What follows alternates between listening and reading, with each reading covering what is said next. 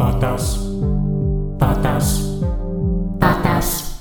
Welcome to the Fart House podcast, where we watch the artsiest, fartsiest films so you can pretend that you did. I am your host, Casey O'Brien, and I'm here with my good buddy, Peanut, a.k.a. Peach, a.k.a. Patrick Mallon. Patrick, how are you? I'm doing very well, Casey. Thank you. How are you doing?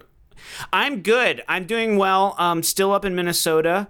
I think we need to get to some important breaking news here. It seems like we use the top of the show to talk about our reality television sort of updates. Yeah. And as of this recording, former Bachelor contestant Colton has a restraining order brought against him by his former girlfriend, his ex-girlfriend Cassie. Do you have any thoughts about this? I do. I think it's kind of it's a pretty extreme and scary thing to happen, without knowing all the details. Like, even still, Cassie must have felt so deeply uncomfortable that she felt compelled to do something like this. And what I think about a lot is like, in reading this news, is like seeing Colton's behavior in his season being, yes, I don't know if we ever, I'm going to speak for you and I don't know if we are like I feel like, there's multiple types of the Bachelor fan, Mm-hmm.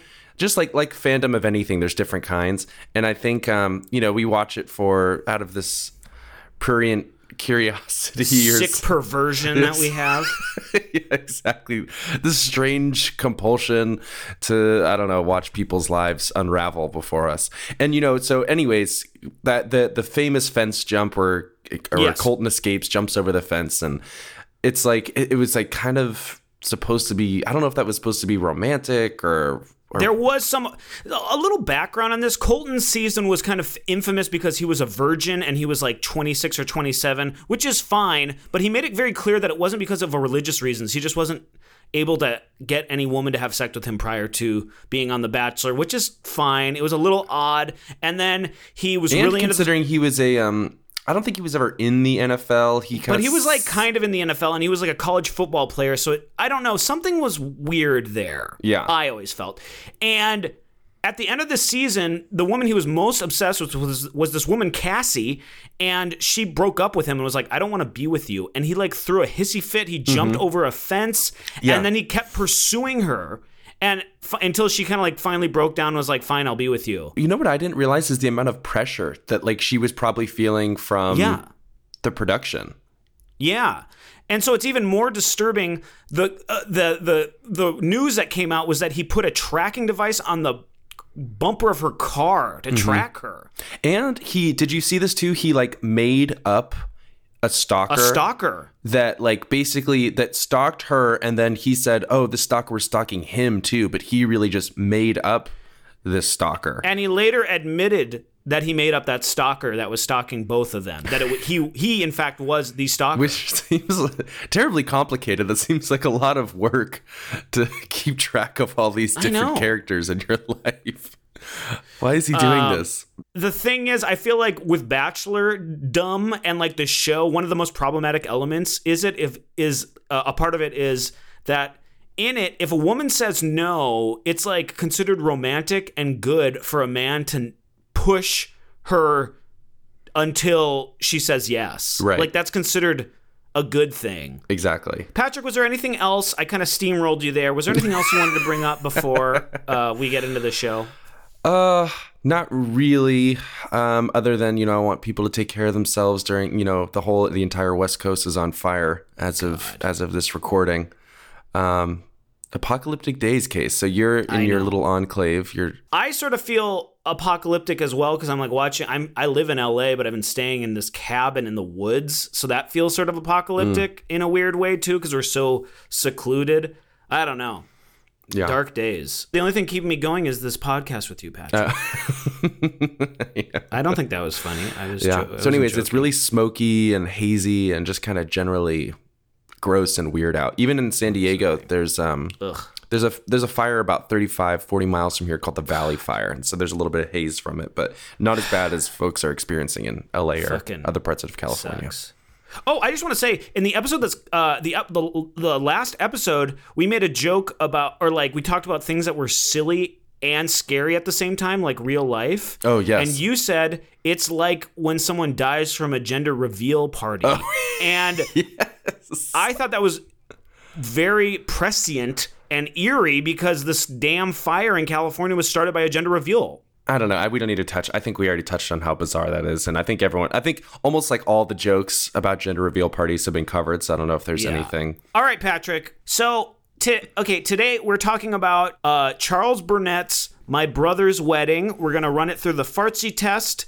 Patrick will give it a drink pairing. And at the end of the episode, we'll give each other notes to make the show better. Before, Patrick, I asked you this very important question. I think we should say I fucked up. Because this was not the movie we were supposed to discuss. No. And we were supposed to talk about Charles Burnett's first movie, Killer of Sheep, but we could not find it anywhere online. No. Did you look high and low like I did? High and low. Yeah. Very low. And I thought it was on the Criterion Channel, but I was wrong. So It's this strange isn't really too because it's his most famous movie. You'd heard of it, right? Yeah, I had heard of it. I had not heard of My Brother. I hadn't even heard of My Brother's Wedding, but I had heard of Killer of Sheep. In fact, I remember it playing. I remember seeing it at the, not seeing the movie, but remember the Landmark. I don't know if they still have those paper circulars of like what's playing at the New Art. And I remember seeing Killer of Sheep listed as playing at the New Art in West LA at some point, and I was intrigued by it. I screwed it all up, and this isn't really a classic movie, but it's by an art house director that we wanted to cover, so I still feel that it is. Oh, yeah. And it's definitely an art house movie. Yeah. I mean, you can't really. Definitely. So, anyways, that's why we're talking about this movie and not Killer of Sheep. But, Patrick, do you own this movie? And have you seen it before? No. And I don't know if there's even, as far as I know, I don't even know if physical copies exist of this movie for purchase. Yeah. To the general I'm public. also mad at Criterion Channel because another one of his movies, which is kind of a classic, called To Sleep with Anger. Yes, I was going to ask you about that. The Criterion Collection, but it wasn't on the Criterion Channel. Okay. I was going to ask you about that because I was like, why didn't we watch that? Because this was good. I mean, we'll get into the movie, but I was like, that one I hadn't heard of that one either. But To Sleep with Anger was probably his most well-known. Definitely his most critically acclaimed and Well, awarded. I guess I just didn't. We're already paying for the Criterion Channel, so I didn't want to rent it. I don't know. I fucked up. I don't know what to say. No. It's totally fine. I think it's weird that it's part of the Criterion. I mean, it has to. All these things are so complicated. You know, there's all these legal issues associated with streaming and physical media and like what can be screened where and by who on what platform. But even still, I thought it was weird that you can purchase the DVD or Blu-ray of To Sleep with Anger on Criterion Collection, but you can't watch it on the Criterion Channel. Anyways, I wasn't disappointed to watch this movie, but that's just a little backstory behind a little pre-production chaos. Patrick, let's get into the movie. Okay, let's go. So the movie we're talking about today is My Brother's Wedding. It came out in 1983, and it's directed by the great Black American film director Charles Burnett. The New York Times has called him the nation's least known great filmmaker and most gifted Black director. He's still alive. He's still working, kind of, but he's definitely an art house director that came out in the late 70s and early 80s. Yeah, he went to UCLA, and Killer of Sheep was his master's thesis for his MFA at UCLA. Again, we did not watch that movie.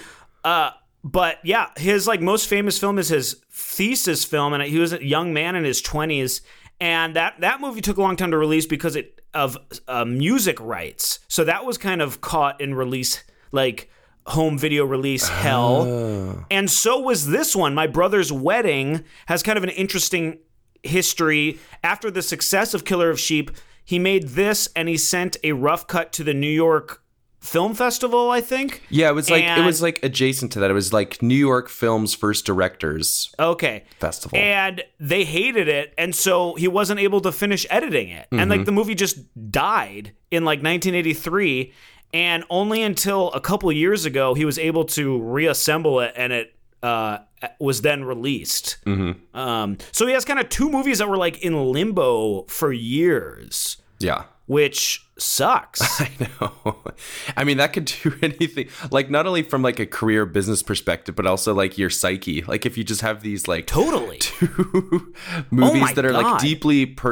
I guess most fauteurs, their films are like deeply personal, and so to have like these works kind of be held up like this would just have to be so aggravating, to say the least. I think it sucks too, because I think if he was white, like I think you made a mention on this on your Letterboxd review that it reminded you of early Martin Scorsese. Yeah, exactly. It does have Mean Streets vibes. I think if he wasn't black, he would have been a bigger deal. Oh yeah. And I also think if he had come out 10 years later, like when like Quentin Tarantino, Kevin Smith, Richard Linklater were kind of doing these indie films, he also would have been a bigger deal. I think he was just a victim of his circumstance a little bit, which sucks. Yeah, exactly.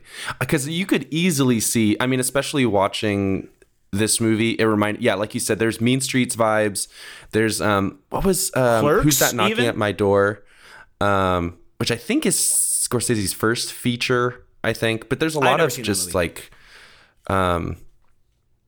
I don't know, verite sort of style filmmaking. And like Pierce kind of reminded me of, and maybe it's just because of, so the protagonist Pierce, he kind of reminded me of Harvey Keitel a little bit. And maybe that's just because of my associations with Scorsese, but I definitely kind of got those vibes, like early Harvey Keitel style. Yeah.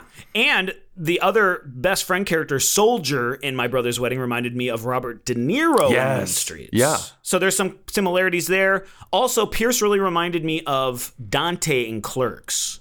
Yeah. Yes, that. Okay, so I was thinking this morning before we were recording, there's someone very distinctive that Pierce reminds me of, and Dante is very much that vibe.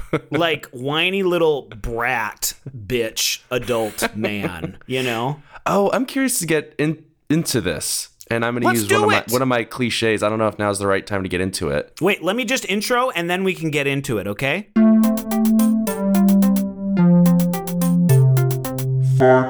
Patrick, let's get into the synopsis here. So Pierce is a 30-year-old. I was surprised he reveals he's 30 towards the end of the movie, and I was like, oh, I thought he was like 22.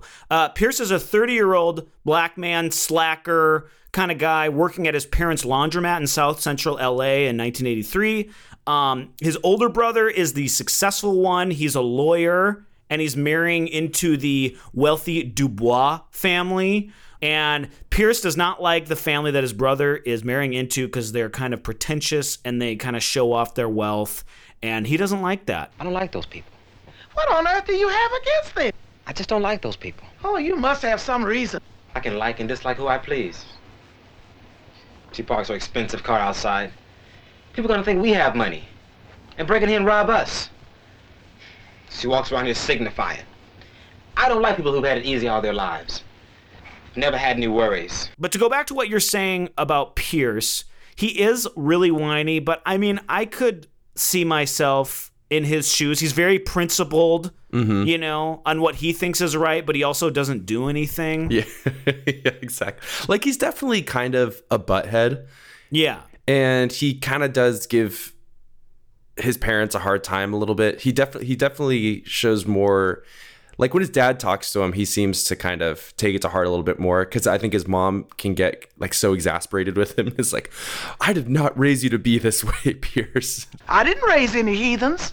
The mom is one of my favorite characters. She has some of the best lines in this movie. Oh, she has so many good lines. I loved when she pushed him down the stairs and was like, You really showed your ass tonight. I love that. It's so good. But back to Pierce. He kind of reminds me of a modern day, like, Bernie Sanders supporter online, just like whining about principles and stuff and refusing to vote for Biden but just like not doing anything.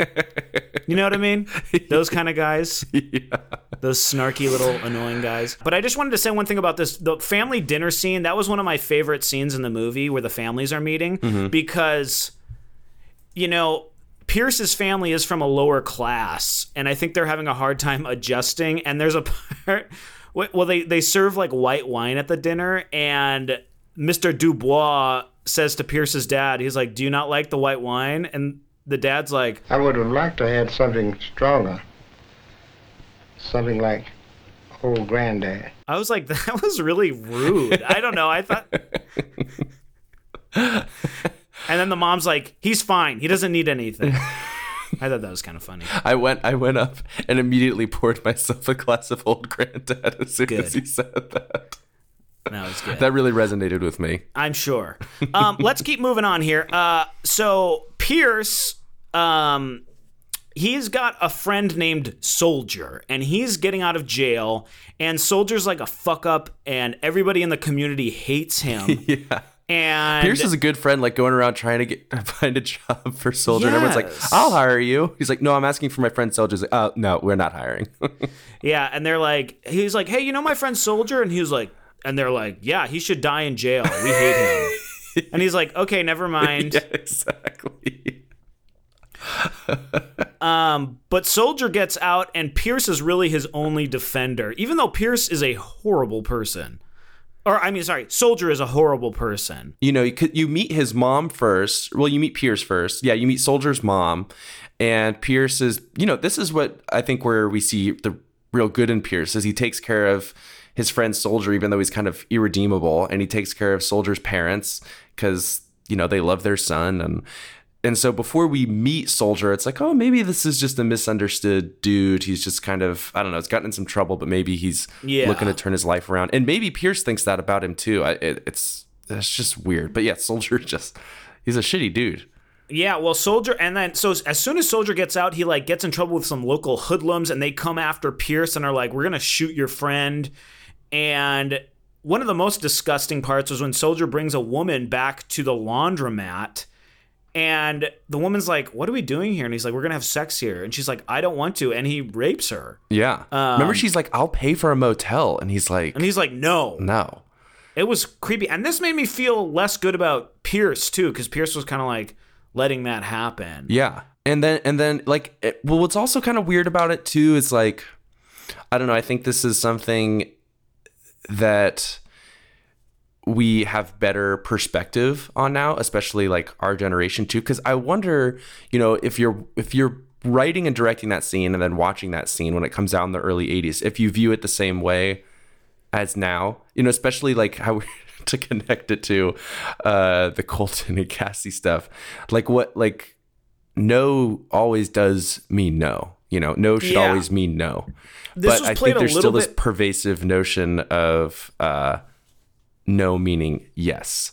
No meaning a soft no. Or that it's malleable. Well, it was played a little bit for comedy, a little bit. But if in the credits, that woman is credited as rape victim. Oh, really? Did you see that's that? interesting. Yeah. But but that's what made me think of it. It is kind of played for comedy because they have sex on Pierce's mom's prayer book, and she comes back. She forgets that she was going to church and she forgot it. So she comes back into the laundromat and sees them having sex on her prayer book. And so it was hard to read that scene. Yeah. It was weird. So anyways, Soldier gets killed in a car accident. So Pierce is trying to organize the funeral. He's trying to get pallbearers, and he asks this one guy to be a pallbearer. And he's like, the guy's like, when is the funeral? And he's like, this Saturday. And he's like, isn't your brother's wedding on Saturday? And aren't you the best man? And Pierce is like, oh my God. And he races back to his brother and his brother's fiance and is like, you have to change the date of your wedding, which was absolute insanity. I know. When is the wedding? Saturday. Okay, you have to change the wedding, you see, because the funeral is Saturday. Boy, you better stop this bullshit. So I want to talk to you about this for a minute. Yes. Okay, so let's say your brother is going to be married, and yes, I just found out recently I'm going to be my brother's best man at his wedding in next October. Okay, perfect. October 2021. Yes. And so now we have a perfect scenario for you to play out. Well, I'm not dead, knock on wood, yet. But if you die. But if I died and my funeral was the same day as Shane's wedding, what are you doing? Brady's wedding. Brady's wedding. Sorry, Brady. What would I do? Yeah. You know, you're already dead. Yeah. So I think I would go to Brady's wedding. Yeah. That's where I came down to. That's where I came down to. Like at first I was like, at first I was like, well, it's just a wedding. And then I was like, well, if Casey was dead, like he's dead. He doesn't, I mean, let's say you do know. Like I'm inclined to think you don't even know, you know, but let's say you are in some other world, heaven, whatever that may be, and you can see what's going on Earth. Would I haunt you? I don't think you would. I like to think that you wouldn't be that upset if I went to the wedding, if I went to my brother's wedding. I condone it, because here's the thing. You can mourn you can do your kind of mourning due diligence prior to a funeral. Mm-hmm. You can go to the family. You can be there for them and not be at the funeral. That's kind of, a funeral is more of the public facing mourning. Right. You know? But you can kind of do all your due diligence beforehand, where with a wedding, the wedding is a single event. Right. You know? And I think Pierce was out of his mind. I know. And he doesn't ask the people to postpone the funeral, because that is also insane. I think he realizes that. He did kind of consider it, like his dad you knew he was thinking about it. Yeah, he goes to the family and he's like, they're like, were you going to say something? He's like, no. It's like, yeah, we got family coming in from New Orleans and we got it all figured out. Yes. It's going to happen. And it should be said about this movie that they're all like non-actors. Mm-hmm. So the acting is a little stilted. It's that kind of indie film where the acting is a little kind of, you know what I'm saying? Yeah, for sure. It's a very raw DIY sort of. I mean, it was shot on 35 millimeter, so it looks pretty good, especially for being like an older movie. But it feels like it doesn't. I don't want to say it feels like amateurish, because that kind of has negative connotations. But it definitely feels more like a DIY. It feels like a very independent movie. Well, I think the acting in particular. Yeah, the acting, because I feel like it's well directed and it's well shot, and the structure of the film it feels accomplished. Yeah, but it's super confident, because for this movie, like, to move, like, it moves pretty briskly, and not a ton happens. Not that much happens. Yeah.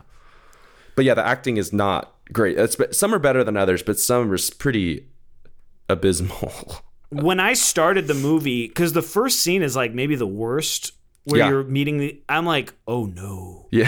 Oh no. I thought the same thing. Because it's like, I don't have time to see your baby. I need to go to Soldier's mom. Yeah. And I was like, oh no. No. It was not good. It quickly took me away. Yeah. Like, I was okay with it. Anyways, so the day of the wedding, it's Saturday, the wedding and funeral day. Mm-hmm. And Pierce is whining at the wedding. He's like, I don't want to be here. I want to go to the funeral. And the mom's like, no, I'm going to beat your ass. Like, in the church, she's saying that. And there's a slight delay at the wedding because they're waiting for an uncle to show up. Yeah. So Pierce uses that opportunity to take off and drive to the funeral. Mm-hmm. The wedding starts, and they're like, where's Pierce? He has the rings. And he shows up to the funeral. He misses it. He takes the rings out of his pocket. And he's like, oh, shit. You missed the wedding. And that's the end of the movie. What did you take away from that ending there, Patrick? Well, all I could think about the last 5-10 minutes of the movie were, I mean, the movie does kind of do a good job, at least from my perspective, did a good job of like showcasing I found it to be like a real dilemma, like a real rock and a hard place, like, because he loved Soldier like basically no one else did. It really felt at the end of the movie, you're like, wow, what the fuck? Like, I was legitimately like, what's he gonna do? Yeah. I don't know. It seemed like a tough decision. And now that we're kind of like talking it through, and after I was thinking about it after watching it and the next day, I was like, the more I think about it now, it's just like, he really, I mean, you can't put yourself, until you're faced with that situation, you can't really say how you're going to react or how you're going to respond. But it seems very clear to us now, Monday morning quarterbacking. Yes. Like the choice is clear. But at that moment, I was like, oh my God, that's so stressful and overwhelming. And I wonder if he was worried, because I think Soldier, his friend, would have haunted him had he not tried to go to the funeral. The end of the movie for me was kind of like, you could have gone to the funeral, you could have gone to the wedding, but you didn't make a decision. You kind of tried to do both, And that's kind of reflective of his life. He's not really doing anything. He needs to take a stand and do something to move his life forward. Yeah. That's what I kind of took away from it. Well, I think something that's interesting, I mean, I think you and I both talked about this.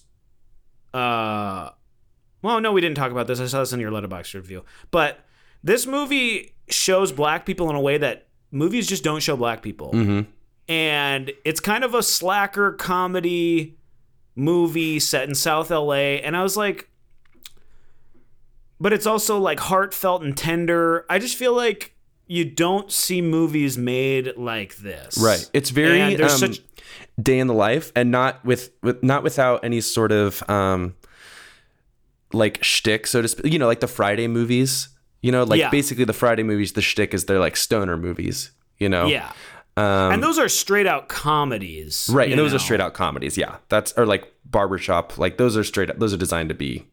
Those are good for their own thing, but they're not. I just feel like there's so many white versions of this type of movie. Exactly. And there's so few black versions of this type of movie. And I think, and it's not like it's outside of reality. Like, this is taking place in South Central LA. There's crime. There's, poverty. But it's still a normal life. Right. It's not poverty porn, and it's not like gangsters trying to sell drugs. It's just kind of a normal dude. Exactly. And I found that incredibly compelling to watch. Exactly. Because it is unlike anything I've ever seen. Because I think too, I mean, a lot of people too, they'll see movies like, they'll see Boys in the Hood, which is like almost, I mean, it's a very good movie, and John Singleton's an excellent director. And I believe, which is insane, I think he was the first Black American nominated for Best Director, or I think he's just the first black guy to be nominated. First for Best black person to be nominated for Best Director, which is insane because I was like 1990 or 1991. And he was like 26. There's a lot of weird stuff with that. I met him at. Oh, really? Yeah, when I was working at eFilm. And I was working client services, making superstars. Patrick, tell them about eFilm. You worked in LA at eFilm for a while. Yes, I worked at a digital intermediate facility, which the way that I describe it to people, and this could be completely wrong. This is how I understood. I worked in client services, so I didn't do anything on the technical side. But basically, I call it like Photoshop for the movies. Like basically like the director of photography, the director, cinematographer, post-production supervisor, whoever would come in and sit with one of the colorists and color the movie to give it a certain look or feel that maybe they didn't achieve when they were shooting it, or maybe weren't setting out to achieve when they were. Yeah. It's like the coloring of the film, kind of a finalization of the movie. Yeah, exactly. It's like the final realization of the director, cinematographer's vision. So John Singleton came in as the director for this movie, and I forget what it was called. It was when Hollywood was trying to make Taylor Lautner a thing beyond the Twilight movies. Oh my God, yes. What was that? It was like, I feel like it was like Intruder. It's like Hidden. Wait, let me look it up. Yeah, it's just like one stupid word.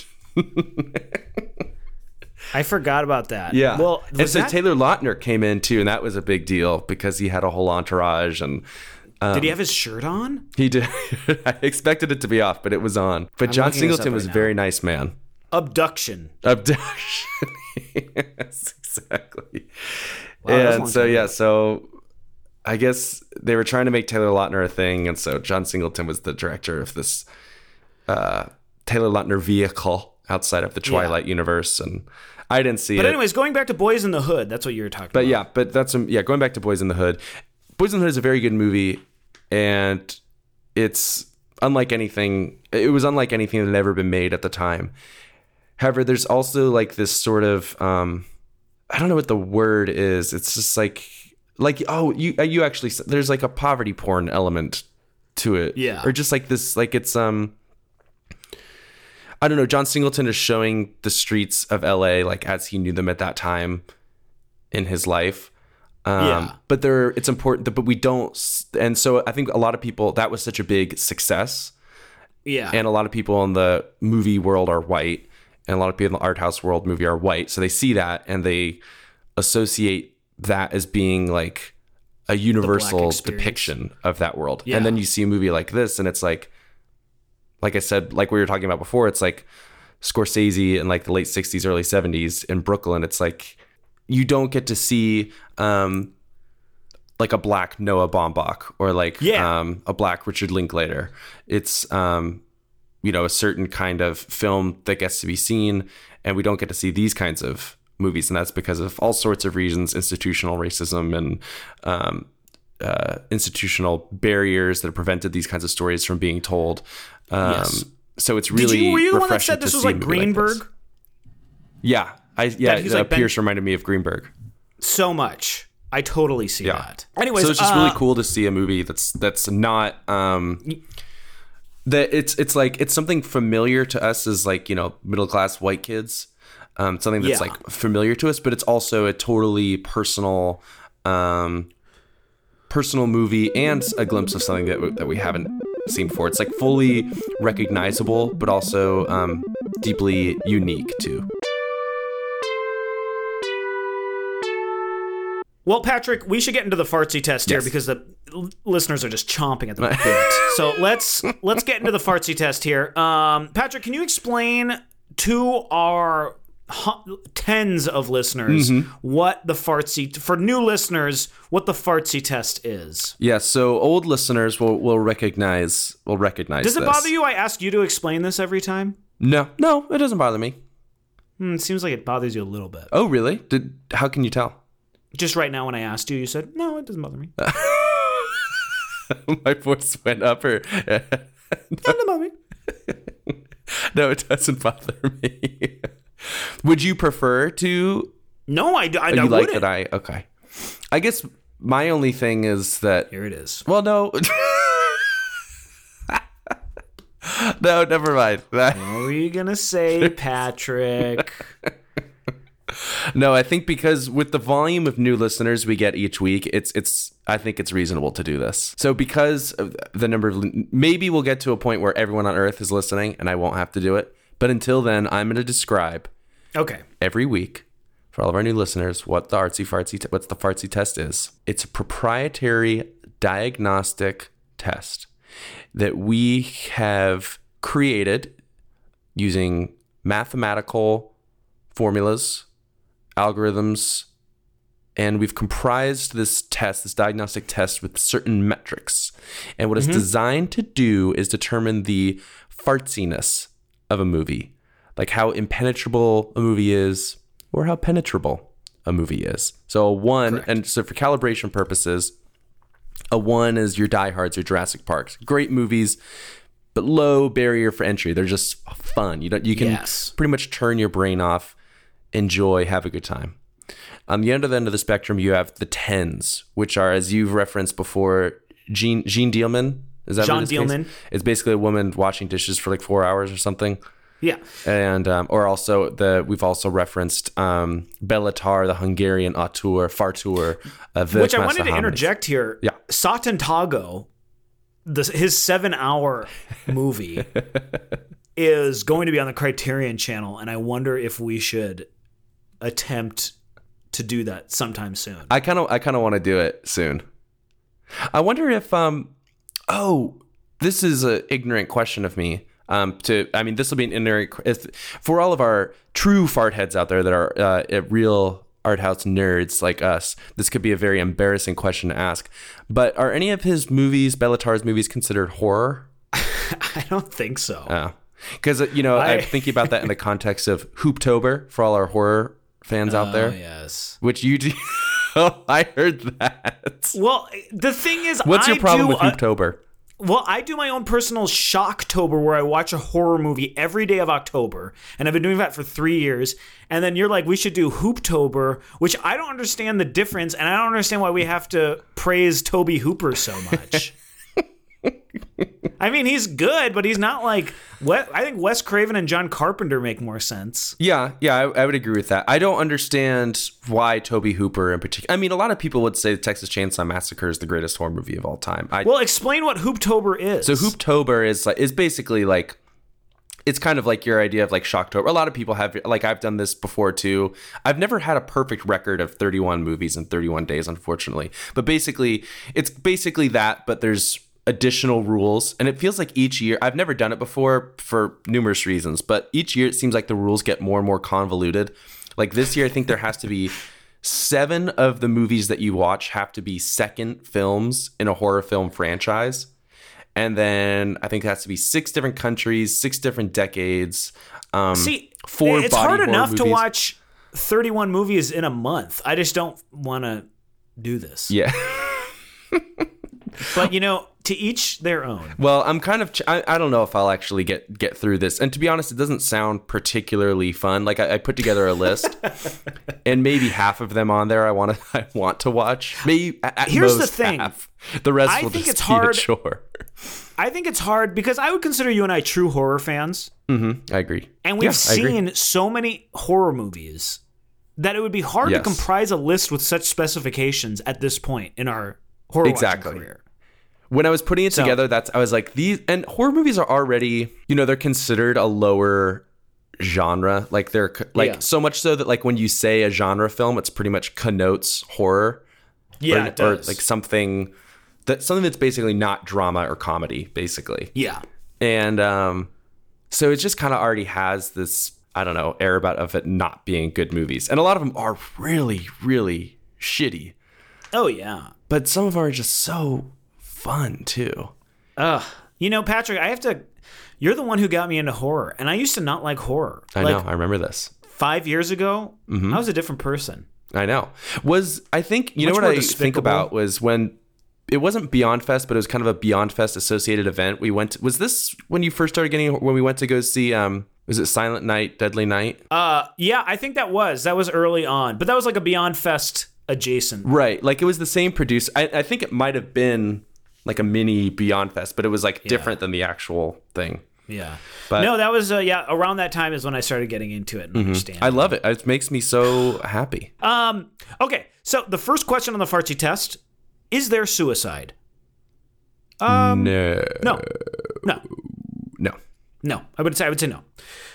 Are there inexplicable images that seem utterly unnecessary? Now, for the most part, no. But the beginning of the film starts with a man in silhouette, like blackness, like in darkness. He's like a spotlight's on him singing the blues. And that didn't make any sense. It did not.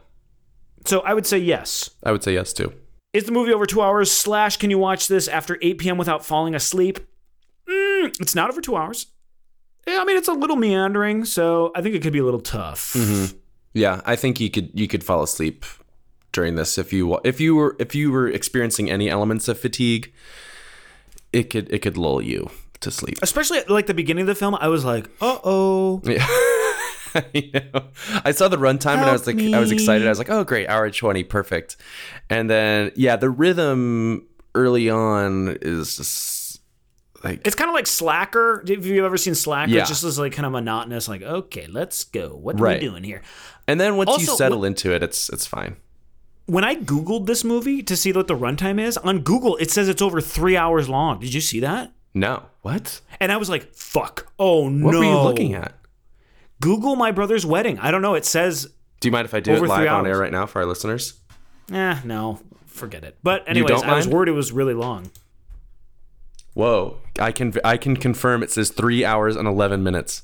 It sent shockwaves through me. So I'm glad that it was not the Oh case. my It's god, like I would 80 have been minutes. livid with you. I would have been Oh my god. Because I had seen you had already seen it, and I was like, oh no, Patrick.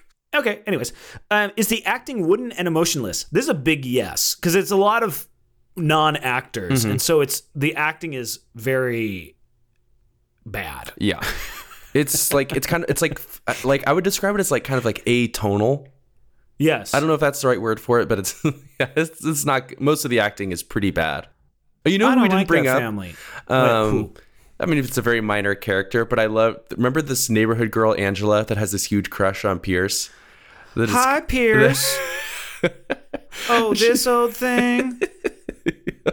As she comes by to talk about how she went to the Smokey Robinson concert.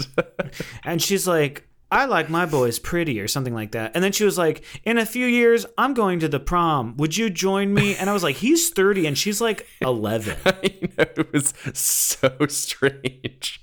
It was very odd. I don't know what made me think about that. I think just like because she was like, I think the actress's name was Angela too. So it just reminded just how many non-actors, just neighborhood folks, were just included in this movie.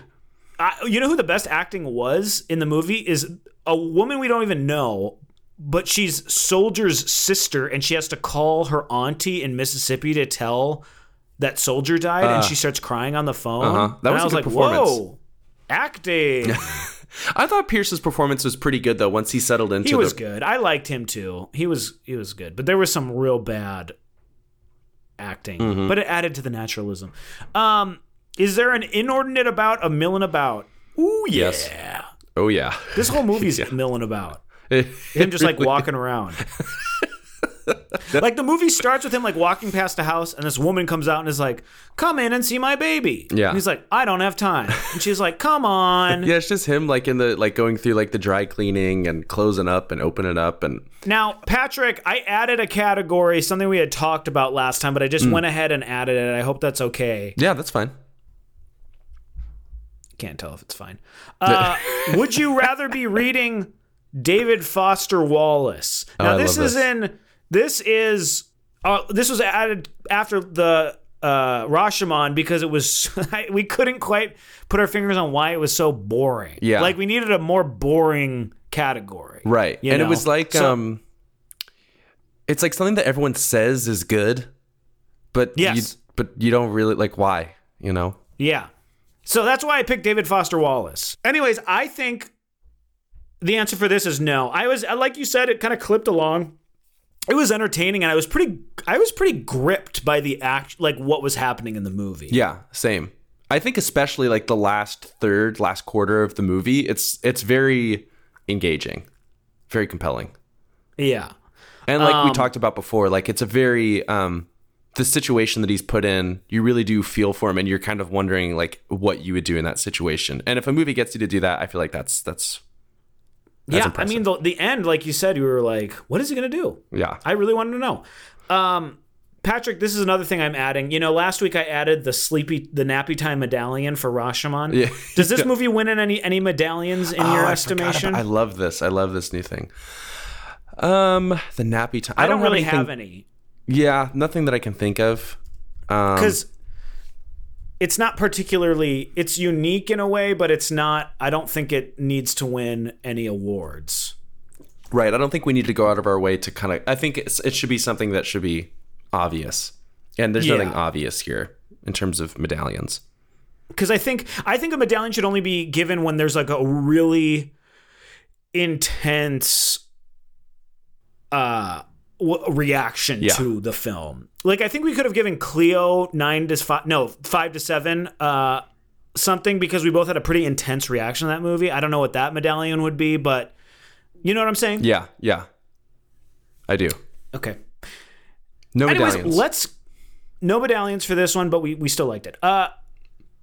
Let's get to our scores here. Let me just calculate this up. Okay. Okay, I got mine. Okay, I'm ready too. Should I go first? Yeah, you go first.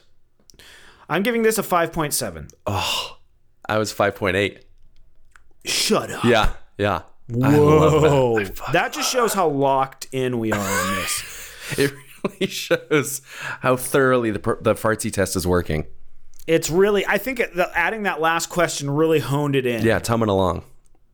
I gave it this because it's not hard to follow, but it's not a normal movie. No. It's an art house movie, definitely. Yeah. So it should be counted as thus. But it's not necessarily like, I think a normal viewer would be like, this was boring. Yes. Nothing happens. Right. I think most people will be like waiting for something to happen and then the movie's over. Yeah. So, yeah, that is the fartsy test. Wonderful. Excellent. So basically our average score is 5.75? 5.75. Yeah. Round up, 5.8, make it mine. Okay. 5. Make it mine. Make it mine. Okay. Make it mine. Now, I'm just going to do that the Patrick, rest of the time. last week, you course corrected and put effort into your drink pairing. Yes, I did. You know what? Also, I don't think you necessarily need to pick the drink that you drank with it, but like after viewing it, you could be like, you know what would go good with this? You know what I mean? It doesn't need to necessarily be what you had. Yeah. Yeah, that's a good idea. I just want you to open up that possibility. Okay. Because you might think the movie is a certain way, and then you're drinking it, and you're like, I was wrong about this movie, and this drink isn't working. You know? Yeah. I think that's So a really good anyways, idea. Do you have a drink pairing? I love that. Yes, I made this drink called the American Trilogy. And my logic, basically, it didn't really have too much to do with what was in the drink. So basically, it's called American Trilogy, and it's orange bitters, rye, apple brandy, and a brown sugar cube. So it's like an old-fashioned riff. And I just thought of it because, I don't know, this movie seemed like, in just reading the synopsis, I kind of got a sense of, family, America, generation. It's an American film. It's an American film. This could not take place in any other country. No. And I thought too, My Brother's Wedding, it just kind of has like connotations of, of family and generational. I like the title, My Brother's Wedding. Yeah. There's something very, I don't know, I like that title too. specific. Yes. Very good. Very good, Patrick. Yes. So the American Trilogy, and I don't have any history lesson on it like I do with the Japanese cocktail. I think it's a okay. newer We don't- cocktail. It's basically just a riff on an old fashioned, but it was good. Okay. All right, Patrick, notes for future episodes. We give each other notes to make sure this show gets better every single week. Patrick, do you have any notes for me? I feel like you always have really good notes for me. They're always funny. That's not true. And I clever. feel like you always have good notes. No, mine are terrible. I don't know what to say to you. You're perfect. I have a note for you. Oh, okay. Okay, so there's been this kind of ongoing thing where you're saying I don't like basketball, and your cousins came after me, and it's really annoying. I've been watching nothing but basketball. It feels racially motivated, as if you're I white? don't believe Black Lives Matter, which I do. And I just think this is just some sort of, I don't know, conspiracy to discredit me somehow. And I love basketball. It's a great sport. Methinks it's you been sort of protest too much. Oh, boy. Anyways, it ends now.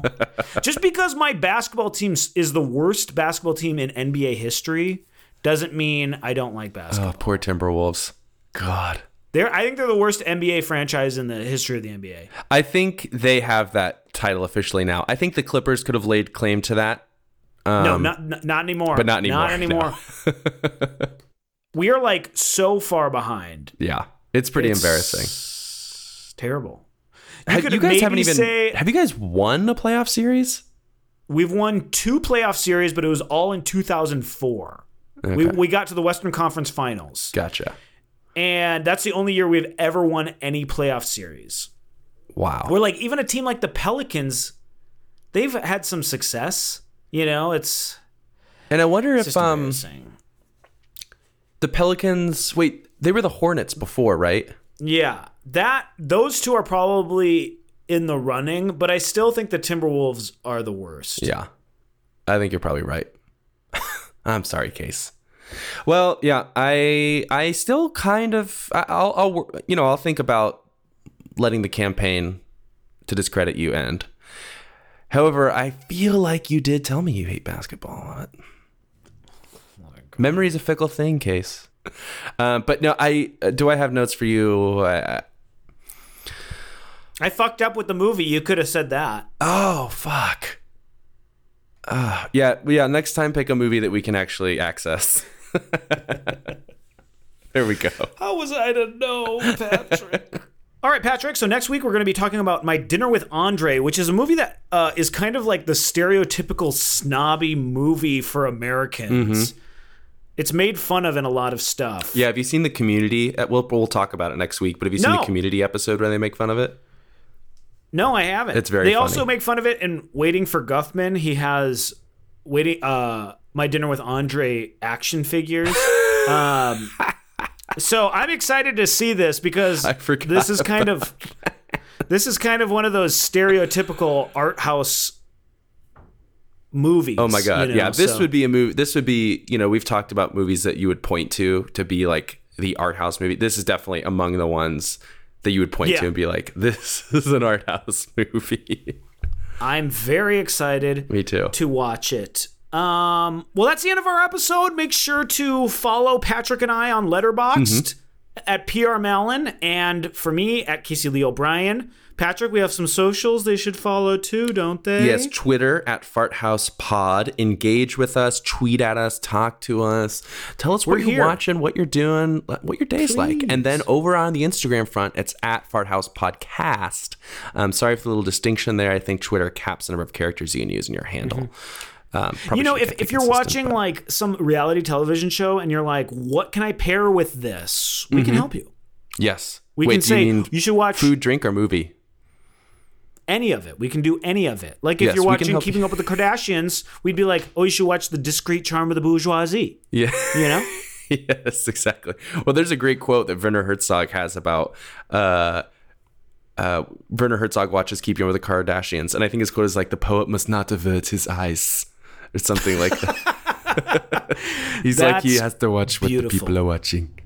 The people. Poet Werner Herzog, one of the greats. Oh, just an incredible human being all around. But we'll do anyways, one of his yeah, movies we soon. could pair, if you're watching some trash, we could pair it. But yeah, Fart House Podcast, Instagram, Fart House Pod, Twitter. Tell a friend.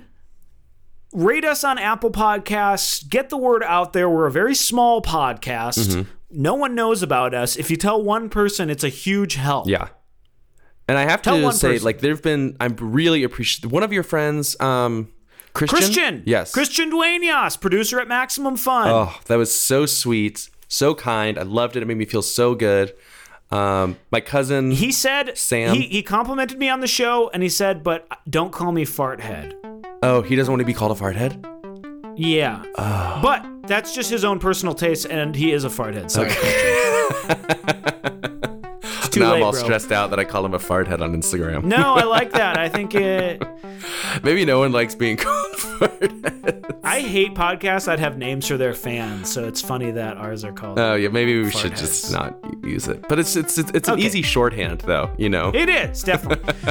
So anyways, show the do all that stuff. We appreciate it. Yeah. And that's it. All right. Patrick, I'm going to miss you. I'm going to miss you, too. Are we doing, I don't know what I was going to say. I'm going to miss you. I'm going to miss you. All right. Bye. Bye, Patrick. Bye, Case. Patas. Patas. Patas.